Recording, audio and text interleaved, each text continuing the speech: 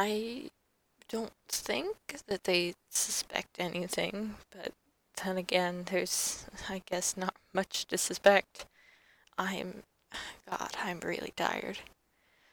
But as far as I know, they think I'm just another HR lady. They have no reason to think that I'm not loyal to their insane cause. Hell, heck, they've started letting me be in the computer room alone, so that's something. But 6 goddamn months. The computers can't access the internet, but they can access the date and time information. Something about their need for a calibrated clock for their internal timers to work. I don't understand it. I've tried to get as much information as I can on this place, but I don't know how much I can say. Who knows what web crawlers, how many of them that they have out here searching for any of us who are defiant. Maybe none, maybe 100. I don't know. There's 2 reasons that I'm making this log right now. For one, I think as of today, I've been everywhere in this building. Every room, every floor, everything. I have a lot of friends in IT. They asked for my help in setting up some cables. Meant I could get into just about every residential room. The ones I didn't get into that day, I offered to help the facilities people install new windows. One of them had sprained their ankle, so they asked for my help. That's, I guess, my real job around here, the helper. That covered all of the residential rooms, but I still wasn't allowed in the offices. When Grace couldn't find her computer, I went around asking in all of the offices if they'd seen it. Finally found it in the engineering storage room. By that point, I was confident that I'd been in every room in this place except one.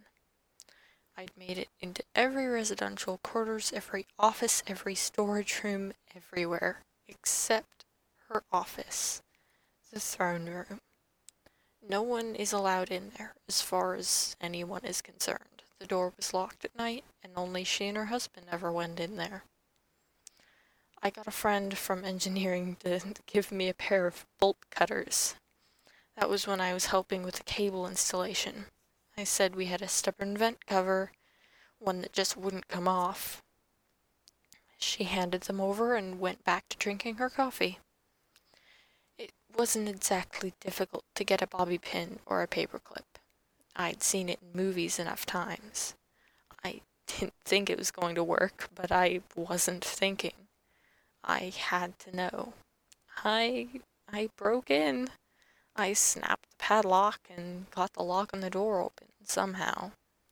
It was a lot of shaking hands and guesswork, but I got in.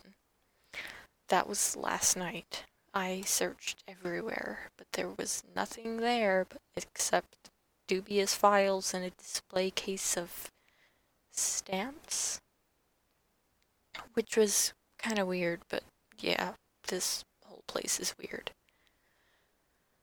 I didn't find what I was looking for.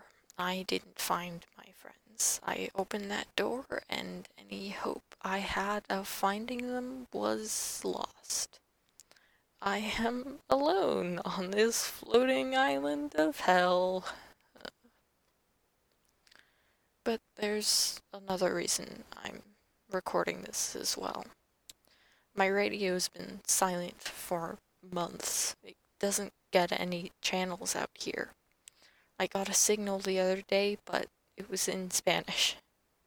I guess that's to be expected with how close we are to Mexico and all. Tonight, she started speaking again. The radio. Just listen.